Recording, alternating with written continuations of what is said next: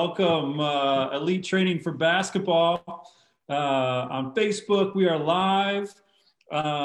If you're watching this later on YouTube, welcome. If you are listening, wherever you listen to podcasts, welcome, because we are now on anywhere you listen to podcasts, you can listen to this show. So whenever, wherever, welcome. Thanks for being here.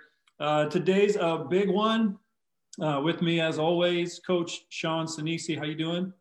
Doing great. Thanks for having me again, as usual. Yeah, I just love this. I think it's a blast, and I'm really excited. This is a show, obviously, talking about basketball players.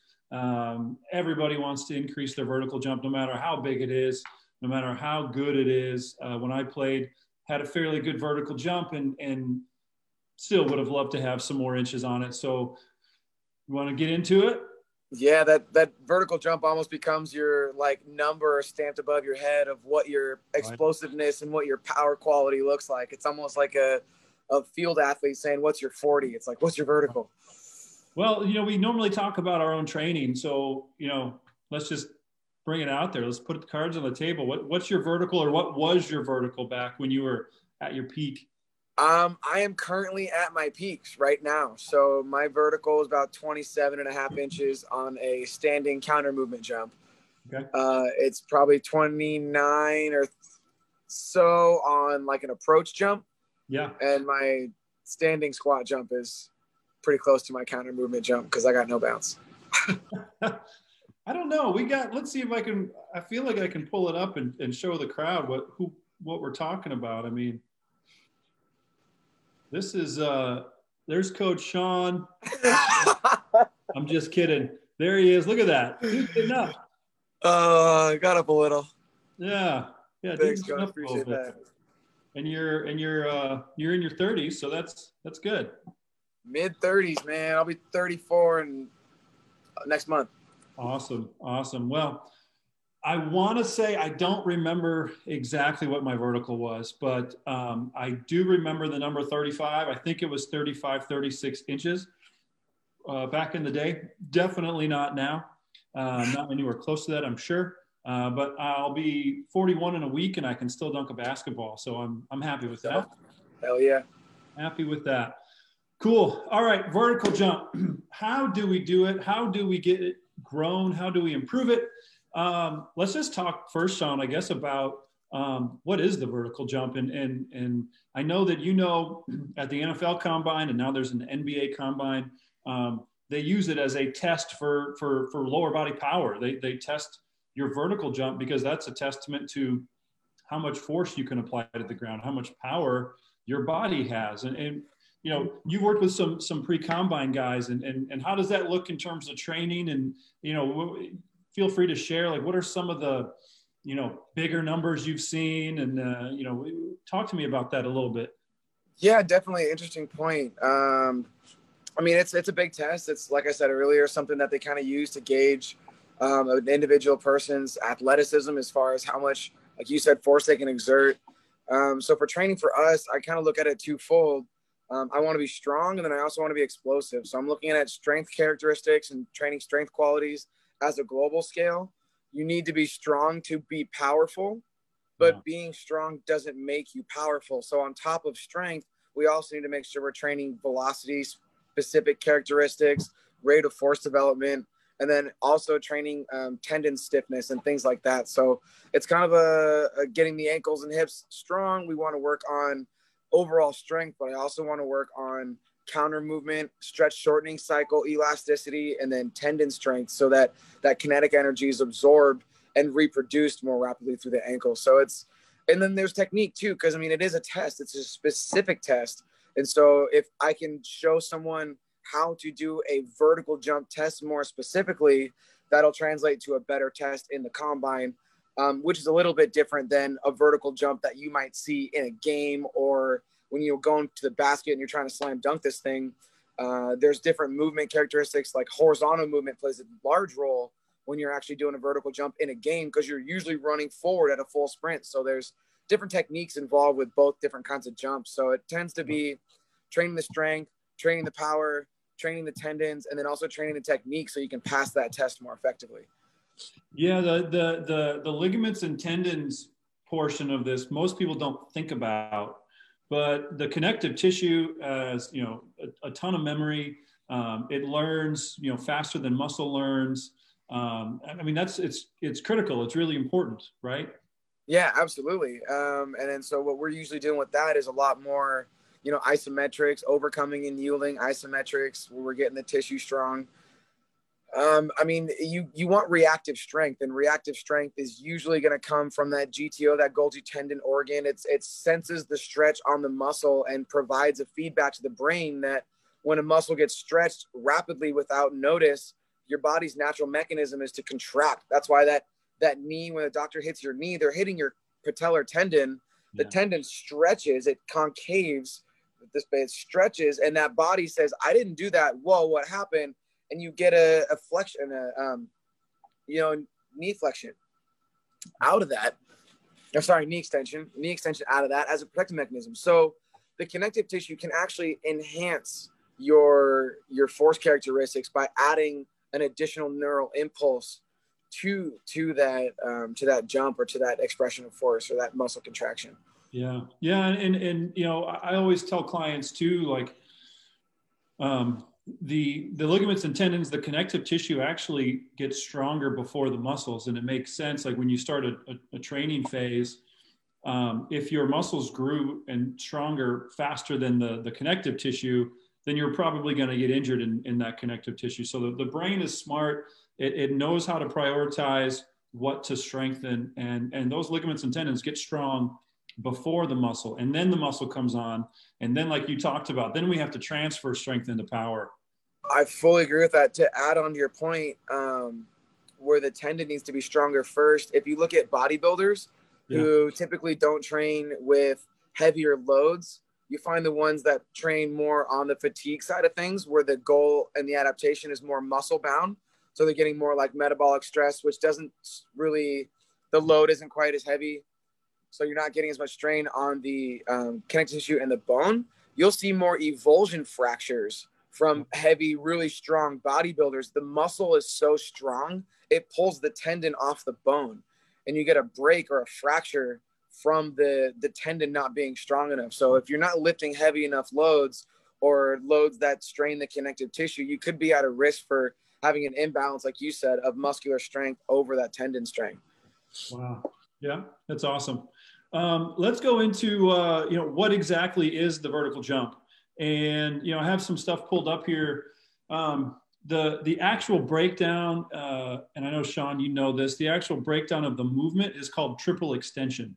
And what you're doing is you're straightening the hips, you're straightening the knees, and you're straightening the ankles, or extending. So triple extension, you're extending all three joints at the same time. And so a lot of people focus on that, and you can see, let's see if we can pause it here. So boom. So here's his hips, his knees, and you can't see his ankles, but they're forward bending. So they're in flexion, it's called. And he's immediately going to change direction. Boom. And then there's the counter movement jump. There's the vertical jump. And he's extending at all three joints. So it makes sense to strengthen all three joints, to strengthen triple extension at the same time. What exercises do that? Very, very, very commonly, right off the bat, right off to start, Yuri Verkhoshansky, who, can you see this? You can't see this, can you? I see your jump screen. Yeah, I gotta redo this. Let's just go share desktop. That'll be a lot easier. Then I can move around freely. You got that? The Verkhoshansky's hierarchy? Yeah. Good. So Dr. Yuri Verkhoshansky, Sean loves this guy. I love this guy. Basically the inventor of plyometrics, if we can say that. He worked with a lot. He's a Russian guy, worked with a lot of Olympians back in the 60s, 70s, 80s. And he said that there is nothing that can improve your vertical jump more than the barbell Olympic lifts and depth jumps. Those were the two exercises that all of his athletes used, that they were required to use and they saw the most improvement in their vertical jump. Now, if there's one person that knows something about increasing the vertical jump, I would think it would be Dr. Yuri Verkhoshansky. So I want to dive a little bit deeper. The barbell Olympic lifts.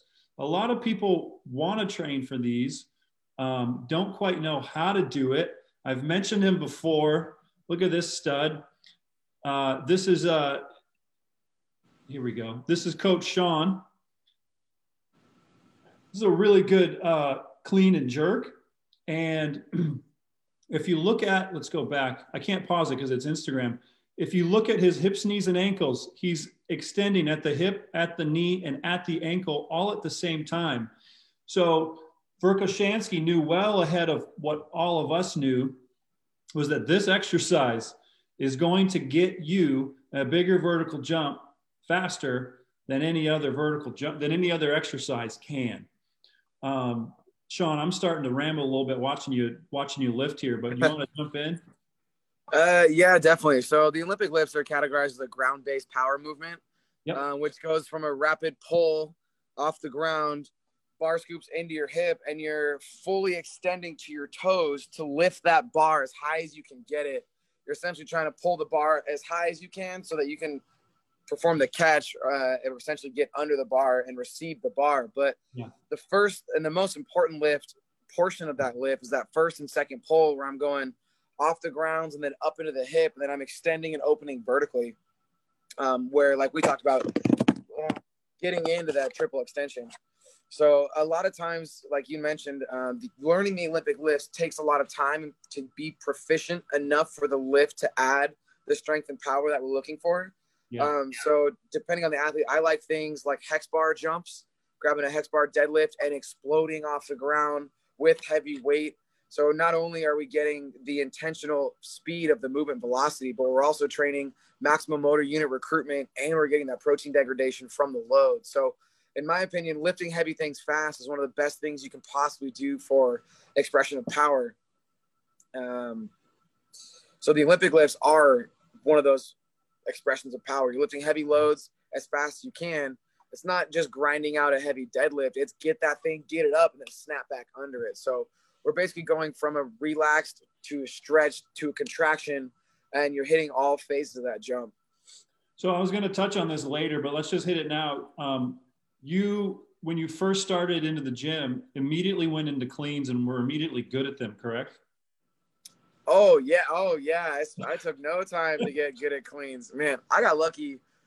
We had a really good high school coach, and he spent a lot of time developing our clean and then breaking down the progressions of it. So, I mean, if you can't do it off the floor, going from the hang position is probably the easiest. A hang high pull where you're standing there, arms are long, the bar is about your mid-thigh, you have a shoulder width grip, and then you bend your knees, hinge a little bit, and then pop everything off the ground and pull that bar into your chin. And getting the stretch contract is basically that mimicking of the vertical jump. I'm dropping my chest, pushing my hips back, same as the jump, same as the clean, open up my chest, pop to my ankles and toes, and then drive and squat off the ground and lift this bar heavy. So instead of my body jumping, I'm jumping the bar essentially. Right. Yeah, a lot of people refer to Olympic lifting as jumping with weights, but that's just not true. So going back to where I was trying to lead was Verkhoshansky always did a strength block before he incorporated these depth jumps and these cleans. I don't know your training. You're welcome to talk about it, but I would say that you were, growing in strength a little faster than you were growing in your clean. But as your strength grew, your cleans also grew even more. And one of my favorite quotes of all time, Pavel Tsatsouline, another Russian, strength is the mother of all physical qualities. So like Sean said earlier, just because you're strong doesn't mean you're powerful, but the stronger you are, you have the higher potential to be more powerful. And I always go back to the NFL guys, because these NFL guys are just they're genetic freaks. I watched the NCAA national championship last night, and that guy for Alabama, that defensive lineman, that defensive tackle, he's all of 310 pounds, however tall he is, and just accelerated through the line multiple times. And like, these guys, as big as they are still just as fast as a lot of basketball athletes because they are training so heavy. They are training with such power and force. They are training all the Olympic lifts. They can move quick. I mean, and you've seen this much more up close than I have. How fun is it to watch these guys lift? It's actually, it's less fun to watch them lift because sometimes I find that a really good field athlete is a real terrible lifter. And sometimes a really good weight room lifter is not the best field athlete. So I find a real discrepancy. Sometimes people in the gym, they want to get real mechanical, really blocky, whereas out on the field, you're a bit more flowy, a bit more loose. So sometimes the two don't have exact transfer. So I'll see a guy in the gym and I'm like, oh man, this guy's squat. What's he doing? What is happening? And then I'll see him on the field and he's like a beautiful gazelle in fluid motion. I'm like, just kidding. Wow. It's an interesting discrepancy. You kind of forget the skill of running and cutting and moving is so much different than the skill of squatting and lifting in the gym. So it's easy to get caught up on chasing gym numbers, but we always have to remember that we are ultimately trying to transfer our strength and our speed and our power back to the field. Yeah, no, that's a really good point. So let's break it down and let's back up a step. So we're talking about Olympic lifts. We're talking about cleans. We won't even go into the snatches and the jerks and all that, but cleans and power cleans are kind of the entry level, and their regressions, the clean pulls and those types of things, hang cleans, that I get people into the Olympic lifting and the weightlifting side of things. But I always, before that, make sure that they're strong enough in a deadlift, in a squat, in an RDL, and in these types of movements that if you break down the clean, you'll see these other movements are a part of it. And then we know that the squat, obviously when you clean and pull the bar up, you're pulling yourself under the bar and you're landing in a front squat to stand up. So you got to have a strong front squat. And we know that the front squat translates to athletic performance more than the back squat. But I also don't train the front squat before the back squat. And I also don't train the back squat before making sure people are strong unilaterally. So again, you can see, like, I want to take this basketball player here. And if you're watching this basketball player, you're like, dang, I need to get some cleans in my workout. But when was the last time you back squatted? When was the last time you front squatted? How strong are you on a single leg? How can you train with the front foot elevated split squat? Have you done a split squat with a barbell on your back? Have you done a rear foot elevated split squat with a barbell on your back? Have you gotten strong to the point where all the muscles involved, the VMOs, the hamstrings, the different quadricep muscles, your different calf muscles, like Sean's talked about, your Achilles and different tendons and ligaments, and all these things are strong and developed to now when you throw a load and a big force through this structure that you've built, it can now absorb it, and it can absorb the load and it can take off and it can do what you want it to do. If you had a basketball player, Sean, you have an off season. So say it's June, and they've had a good season. They've had a few weeks of rest and recovery. Their body feels good. They call you up. They're in the weight room, or they want to come into the weight room, and you have them for 12 weeks. I'm going to start it with a structural balance phase, and then I'm going to go into, and they're getting stronger through this phase, 2 to 4 weeks. And then I'm going to spend another 2 to 4, even 6 weeks getting stronger through the different lifts. And this is the part that we're going to disagree on, because I know you like to train weightlifting year round. The research that I've read says we really only need 3 to 4 weeks to literally make that strength into power. Now, I know it takes a lot longer than 3 to 4 weeks to basically not even perfect, but to get competent in these lifts. And I mean, I hit you up all the time. I was working on power cleans this morning, and I'm texting you, hey, check out my form. What do you think? So, and I've done them on and off for years, and I still am not good at them. So I know it takes longer than 3 to 4 weeks to make it a good pattern. All right. So I'm not saying that, but what I'm saying is that they've shown it only takes 3 to 4 weeks to transfer the strength into power. And I didn't even mean to go my way, but I wanted to talk to you and ask you specifically. You got a basketball player that comes to you in the beginning of the off season, and you know, by the time the season starts, you want them to power clean, you want them to clean, and hopefully even their body weight or more. How are you starting them? And for the guys and girls watching, what do you want them to be good at before they start to incorporate these moves into their training program? That's a really good question. I'm going to take it two different directions. I think if you're a personal trainer or strength conditioning coach in a private sector, would very, very greatly differ how your approach than if you were a strength conditioning coach at a high school or a college. And since I've done both, I can tell you that I've taken different approaches for both. So if I have a basketball player that says, hey, Sean, I want to come and train with you. I got 12 weeks and I haven't trained that guy for the last 2 years. I'm going to take a very different approach than if I had been training that guy from a freshman to a sophomore to a junior, and I've been developing his lifts, over a long course of the time. So if I had someone that came in for 12 weeks, I would do a very similar thing. I would do like a muscle endurance or some sort of work capacity aerobic stage with our lifts. So we're getting back to movement. I go into like a small hypertrophy. We do a small strength phase, then we build into a power phase. We go down the line. But I probably honestly wouldn't even have that athlete doing full Olympic variants because the time it takes to learn and produce measurable results from the traditional Olympic lifts, I don't think I would have enough time to be as effective as I want. I could be spending more useful time doing other things that are going to transfer in that meantime. So I probably would have varied up our Olympic lifts, and I would have done substitution lifts, like we mentioned, like a hex bar jump or a squat jump or different explosive exercises with dumbbells and other implements. You don't have to necessarily do the Olympic lifts to be powerful and explosive. There's numerous other trainers and coaches and other athletes from sports that have gotten plenty explosive without them. I like them. I have a personal bias to them with the coordination, the movement proficiency. You have to earn the right.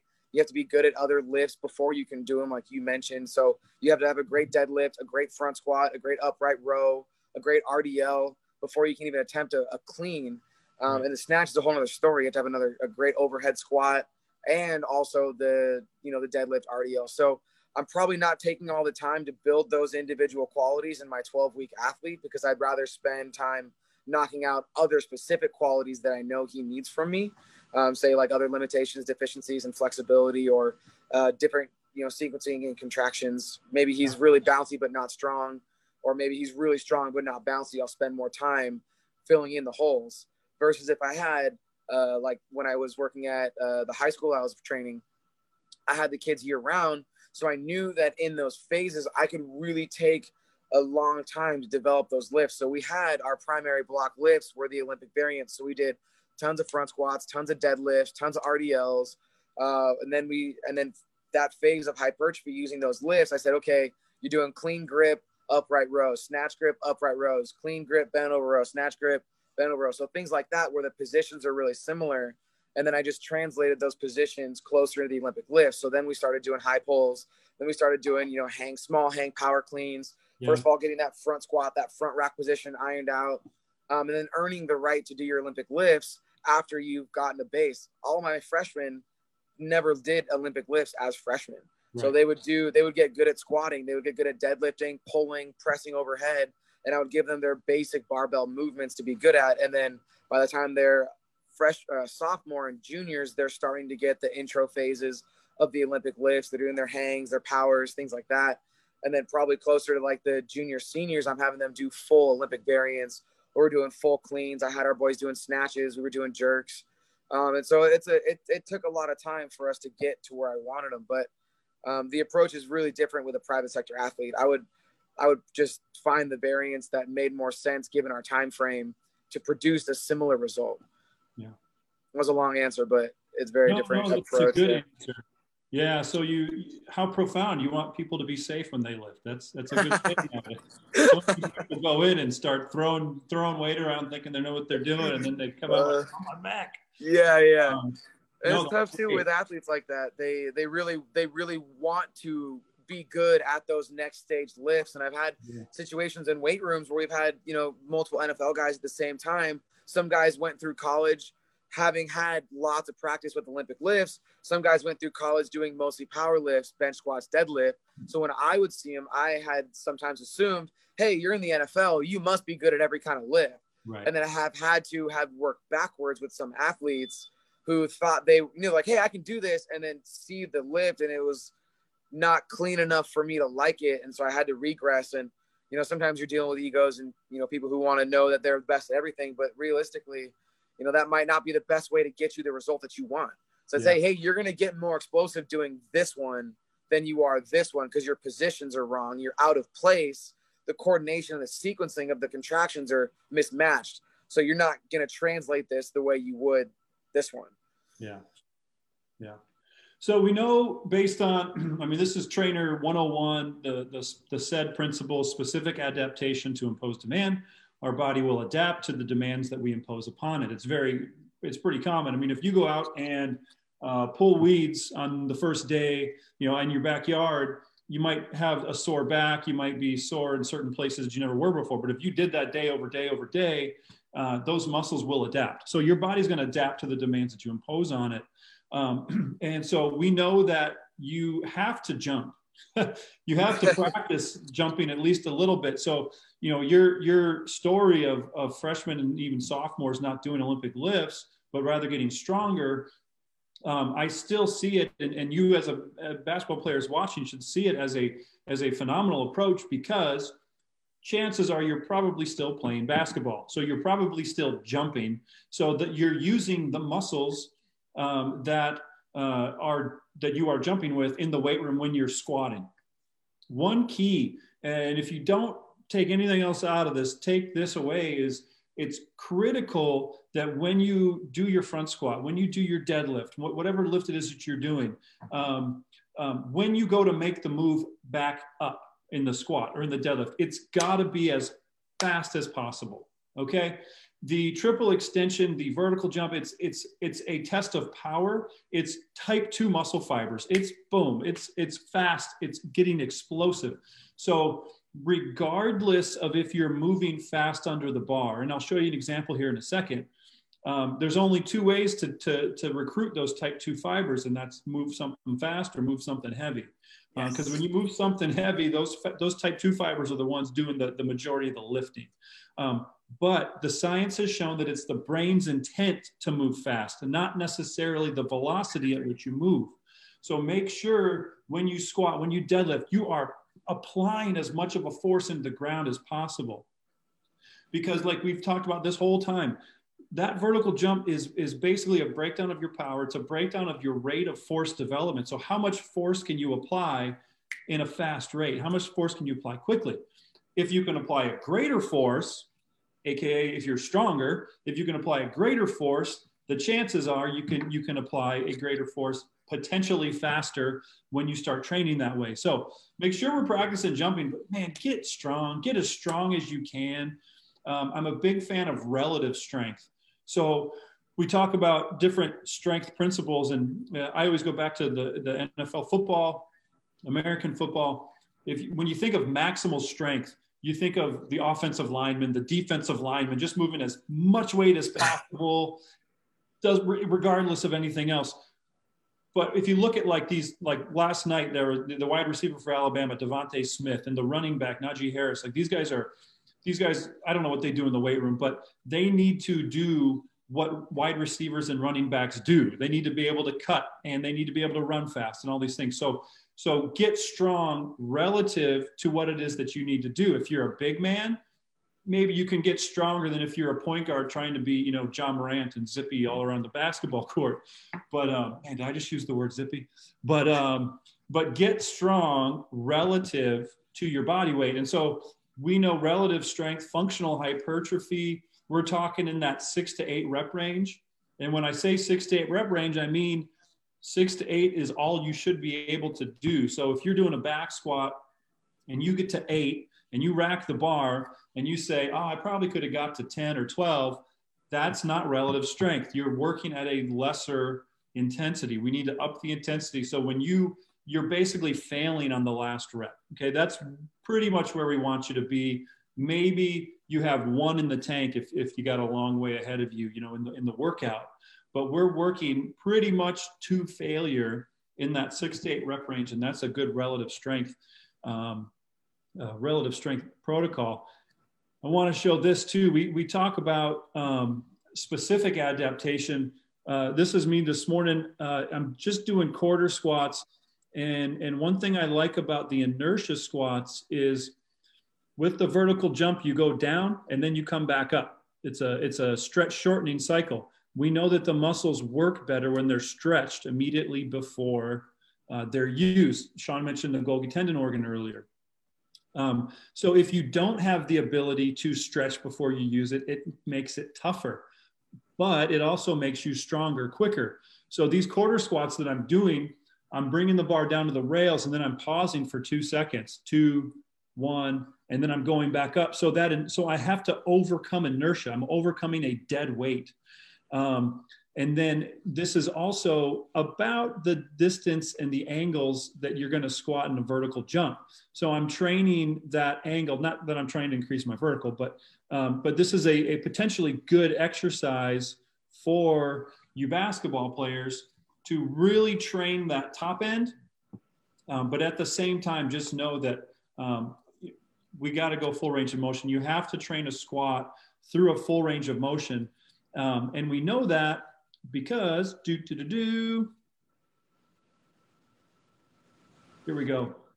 This is a paper. I'm drawing a blank on where it's from, but this is a scientific journal paper from, I think, 2015.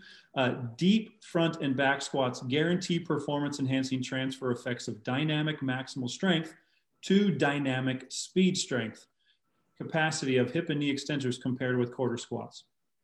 So is what I did and just showed you in that video good? Is it beneficial? Yeah, it's really, if you think about it, it's overtraining those ligaments and those tendons. It's like, oh crap, he's got, a lot of weight on this. I got to get stronger. Okay. And obviously I can't squat that all the way down. But I do know that deep front and back squats, they guarantee performance enhancing transfer much better than quarter squats. And then this is the same paper. The results suggest that full squat training is more effective for developing the lower limb muscles. So between those two things, we got to make sure if you are doing quarter squats, if you are squatting to parallel or half squats, you got to go full squats. And after I did these quarter squats, normally I would do a set or more of squatting all the way down just to remind the nervous system and make sure the fascia knows and remembers, all right, yeah, we're doing full ranges of motion here. And then I wanted to touch on this thing. I know we've kind of bounced around and gone back and forth on it, but in terms of the application of force, and Sean does a lot of this work, and Sean, I want you to hit this, after I talk about it, because Sean has worked with a lot of force plates and watching how much force people apply. And so the scientists have found that the clean, that movement that we watched Sean do earlier, you apply more force to the ground than a jump squat and way more than simply jumping, because you have to overcome a load more than just your body weight. So when you're trying to apply a force, which you are when you're trying to improve your vertical jump, we can't ignore the fact that the clean is the best way to do it. Sean, do you want to talk about, application of force there and what you've seen? Yeah, I got a lot. That's a lot to unpack. Let's start with the clean and the Olympic lifts. So the Olympic lifts are touted for their forces because they produce, if you jump on a force plate like Phil just showed, those are newtons of force coming out of the ground. That's how much power you're putting into the ground. So if you take a regular squat versus a clean, you can see the differences in force. The reason for that mostly is that clean comes off the ground, so I'm getting a lot of pre-tension on the hamstrings and the glutes. And then when I come back up into a power position, I'm essentially whipping that weight up to the top. So I get a really heavy counter movement, negative load back to the ground before I come up. So I get that big stretch from the hamstrings to the load. So it creates a lot more torque in the ground to get more of that force up. So it's kind of the idea of like when someone is going to do a vertical jump and you see somebody bouncing and they take that pre-tension step and there's one big step to jump.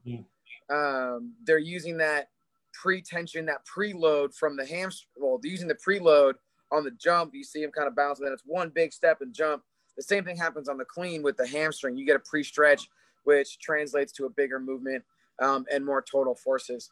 I want to go back a little bit, though, to some of the rate of force development, the quarter versus full squat, the pin squats versus counter movement, and unpack a little bit of what we were talking about. But so rate of force development is a huge quality to talk about.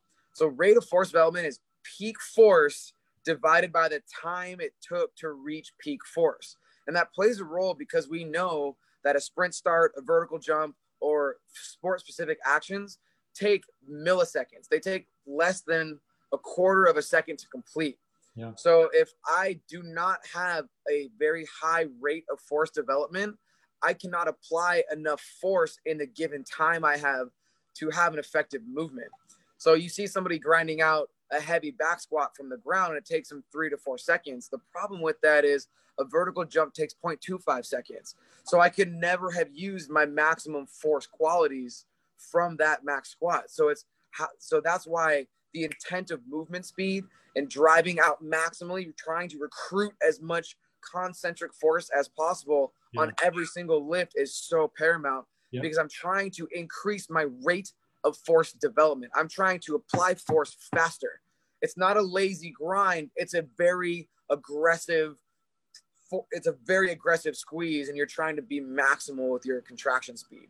And so someone who has a higher rate of force development as opposed to a higher peak force will typically have more explosive, more twitchy movements, like more explosive cuts or more explosive jumps. The same reason a lineman is stronger but not as twitchy as a receiver or running back, because the running back and the receiver have a higher rate of force development. They can grab more muscle fibers, activate more motor units quickly in a given time span. So the speed of contraction is very important. We really want to hammer that home. Rate of force development. If you can do anything in the gym, anytime you finish a rep, even on your bench press, you get it to your chest, explode that thing off your chest. You're at the bottom of your squat, no matter what your depth is, explode yourself back up. You have to absolutely want that contraction to be as fast as possible. It is the overall number one thing you can do right away to enhance your speed and your power. And so let's drop that ball. Let's move on to the next subject. We were talking about pin squats versus full depth squats. The thing to take into consideration here is global strength and global training versus very specific strength and very specific training. So Phil has the pin squat set at a specific height, but he's getting a general global adaptation on the connective tissue and the muscle for his vertical jump. So I would argue that a pin squat at that height is more connective tissue training than it is fiber recruitment training, because we talked about the speed of contraction has to match, right? So I would say those pin squats are awesome, but at the same time, you would also want to do really light, really fast, high velocity pin squats to take advantage of that rate of force development and also the rate of velocity development, which is teaching your central nervous system to contract and grab motor units faster than grinding through a slow rep. You need both. They target different things. So heavier, slower weights are good for the connective tissue, the ligaments, the tendons, but we also want to make sure we're training the muscle so the muscle actually grows. And we also need to make sure we're training the central nervous system to produce the signal. So I need really light, fast weights. I need really medium fast weights, and I need really heavy fast weights. So we're training this curve, this force velocity curve. The force needs to be strong. The velocity needs to be fast. And we want to shift all these points up and over. So train the velocity, train the force, and train the muscle. So it's got to be cumulative on all those points if you want to be a well-rounded athlete. So that's why you see Phil doing the pin squat heavy, but we're also not neglecting that same squat really light and explosive. I also wanted to talk about the counter movement. So you guys notice he was doing it off the pin to eliminate the stretch reflex. So anytime you're doing a jump, you're getting into that counter movement, that going from stretched to contracted. That's a natural mechanism your body has, like we mentioned with the doctor hitting your tendon. It's natural for that stretch to produce a stronger contraction. So Phil's actually training one side of that. He's training the concentric portion or just the up. He's eliminated the stretch reflex so that when you add the stretch reflex back in, So here's the stretch reflex. The strong side is also stronger. So he's separated the movement to get more specificity on the upside. That doesn't mean we want to avoid the quick bouncing stretch reflex. I do something we call like a rhythm squat, where it's a quarter squat, bounce and go. It's very reactive. It's pop, pop, pop, pop, pop, pop, pop, pop, pop, pop. And I want that. So that training is specifically targeting the stretch reflex. I want very quick reactivity off the bottom of my squat, because what happens when you do a vertical jump is you go down, up, down, up. So I want that quick snap. So we want to make sure we're training all sides of these movements. It's a triphasic training. I'm training the eccentric when I go in. I want to train the stretch shortening cycle on the way out, and I want to train that concentric on the way up. So it's really hard to see one exercise and say that's what I'm doing only. It's that each exercise plays a small role in the grand scheme of things. So when you see Phil doing his heavy concentric pin squats, be very sure that he's also doing counter movement, very rapid pace squats if he's trying to increase his vertical, because he knows that negative and bounce is going to be a crucial component for his jump also. So we're keeping our training well-rounded, right? So we want the upside, the turnover side, and the coming inside. So we want the eccentric, the stretch shortening, and the concentric side. We can break each piece separately, train each piece separately to maximize the effect of each, and then also train them cumulatively as a system so that the coordination and timing adds up. That's awesome. That's awesome. I want to share my screen. I want to share a couple things before we go. So we talked about practically. I like to bring it back to practical. And what does all this mean? I kind of break the off season down into when you train for the vertical jump. Ideally, you're not getting weaker during the season, but in the off season is really when you can see gains, when you can see strides. So the off season for me, what that looks like is you want to train structural balance in the first phase. Okay, you're basically you're testing and you're saying, okay, I got hamstrings are weak, or I got VMOs that are weak, or I have lower back QLs that are weak, whatever it may be. And you're correcting your weaknesses. It's just like if you can't dribble, you're going to practice dribbling that off season. If you can't, shoot a mid-range jump, you're going to practice the mid-range. So we're improving that. Second phase, we're really focusing on getting strong, depending on what you need to get strong on based off the first phase. And then the third phase, we're really incorporating power. And one of my favorites, where to go? So we talked about depth jumps. What is a depth jump? Here's a quick example. If you don't know, I know there's plenty of research online and resources, but you're basically dropping off of a box. You're loading what Sean just talked about. You're loading the eccentric to cause a greater concentric. You're loading the down to cause a greater up. So you basically fall off a box, boom, and then you're up on a box, okay? Fall off a box and then explode. One thing about plyometric exercises, like we talked about earlier, I think you only need them about the last month going into a season. So you're going to train and get stronger and improve your structure. You're going to make your body harder to kill. You're going to make your body more invincible. And then we're going to transfer all that into power and explosiveness. Plyometrics have to be done at maximal intensity, regardless of height of the element that you're using. So if you're using a box that's only 6 inches tall, it doesn't matter. You're still jumping as much as possible, as hard as possible, as high as possible, or you won't get the benefits. You have to jump with as maximal effort as possible. One way that I like to improve, I could say, on the depth jump is hurdle jumps. And this is one of my athletes from two summers ago. Boom. Right when you land, get off the ground as fast as possible. Let's watch that again. So we're landing and we're immediately getting back up and over the hurdles. That's another basically way to load the eccentric or load the down portion of your jump. And I love those.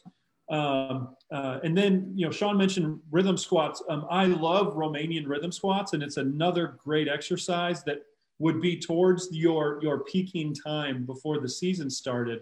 But you can see she's just a little barely quarter squat. And then with the Romanian, I don't know if you do these ones, Sean, but she's basically doing sets of 10. 10 up on Yep. the toes, 10 not up on the toes. Yep. And then 10 up on the toes, and then 10 not on the toes.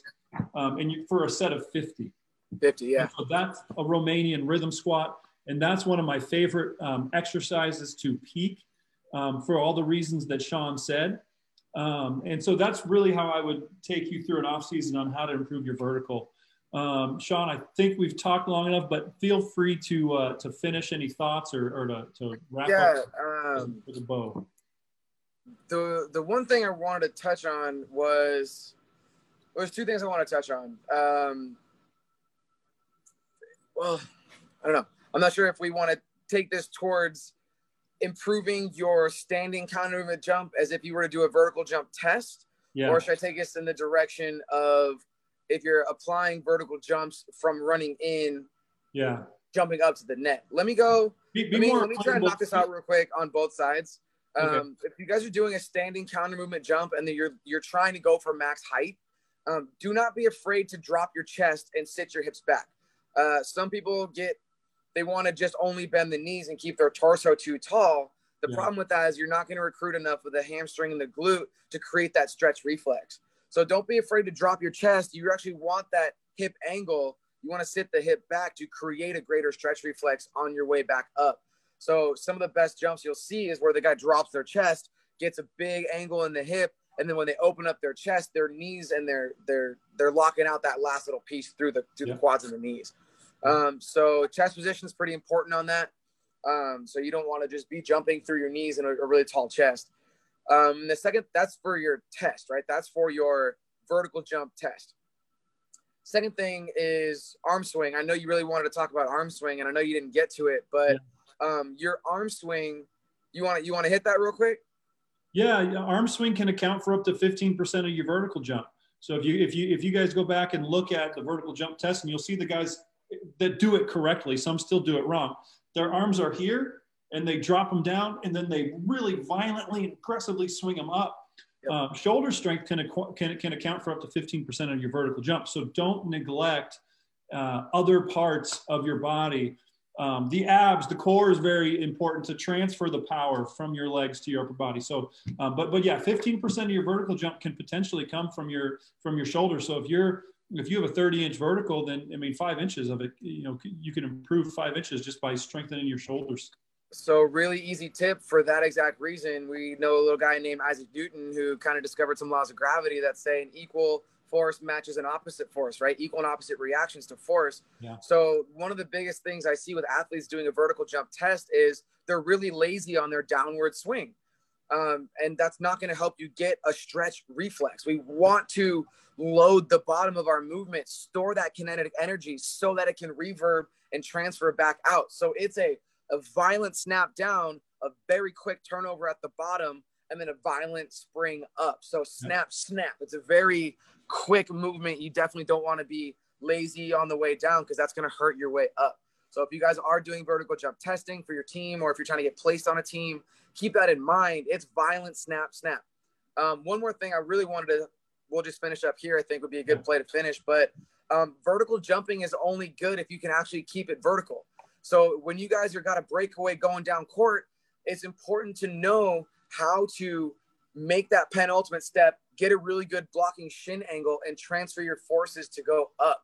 So a lot of people hang on. So those, you just said a few words that most people probably won't know, especially if English is their foreign language. So break it down a little bit more simple. So when you're approaching the basket and you're running at full speed, it's going to be really important to step, turn, and then make a blocking step. This shin angle is almost going to put on the brakes, and you really want a strong shin angle. So if I'm running, I'm going to step, plant, and that plant leg is going to have a really strong shin angle back towards me to put on the brakes. The reason I need a really strong brake is because the speed I have is coming horizontally. Yeah. If I get a poor brake and I jump vertically, I'm going to lose height because I'm still carrying momentum forward. So if you guys are making a run at the basket, we need to have step, turn the hips a little bit, plant that leg so you have a really good block, and then we're jumping off those legs. We're trying to transfer our forces as vertically as possible to minimize any of that horizontal forces carried over from our momentum. you want to touch on that at all, Phil? Yeah, no, that's a great explanation, and that's something that they can very well practice and improve on, so that when it comes in a game, they don't have to think about it. And then timing of the hands, the same way on our vertical jump, timing of the hands on that block step is super important. So as I'm striding out for that block, my hands are behind me. So it's break, hands are back, and then once the brakes are put on, I can step and jump really fluid to get my hands up. So if you guys, maybe Phil, we can talk a little bit about penultimate step and breaking down the penultimate step. But for you basketball players, the penultimate step is the big leaping bound break jump. So if you see guys take 2 big fat steps right before they hit the baskets, pop, pop, jump, that's their penultimate step. PENULTIMANT. Ultimate. Pen with ultimate afterwards. Yeah, penultimate. I don't go back and rewind my spelling on that because I'm not confident on it. But we want to transfer forces up, not carry them through horizontally. Maybe we can break that down in another video. But to make that applicable to the court, make sure you guys are breaking, stopping, and then coming back up. Yeah, cool. I love it. If y'all have any questions, please comment, please ask. We are happy to answer. Sean, how can folks find you on the internet? They can find my website, SeanDoesStrength.com, or find my Instagram, SeanDoesStrength, with underscores after each word. And I'd love to talk to you guys, love to chat. Yeah. Go from there. Cool. Yep.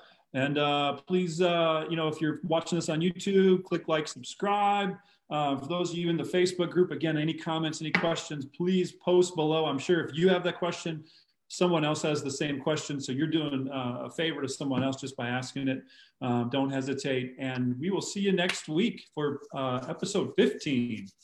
Thank you, Sean. I appreciate it. Thank you. Good. Take care, guys.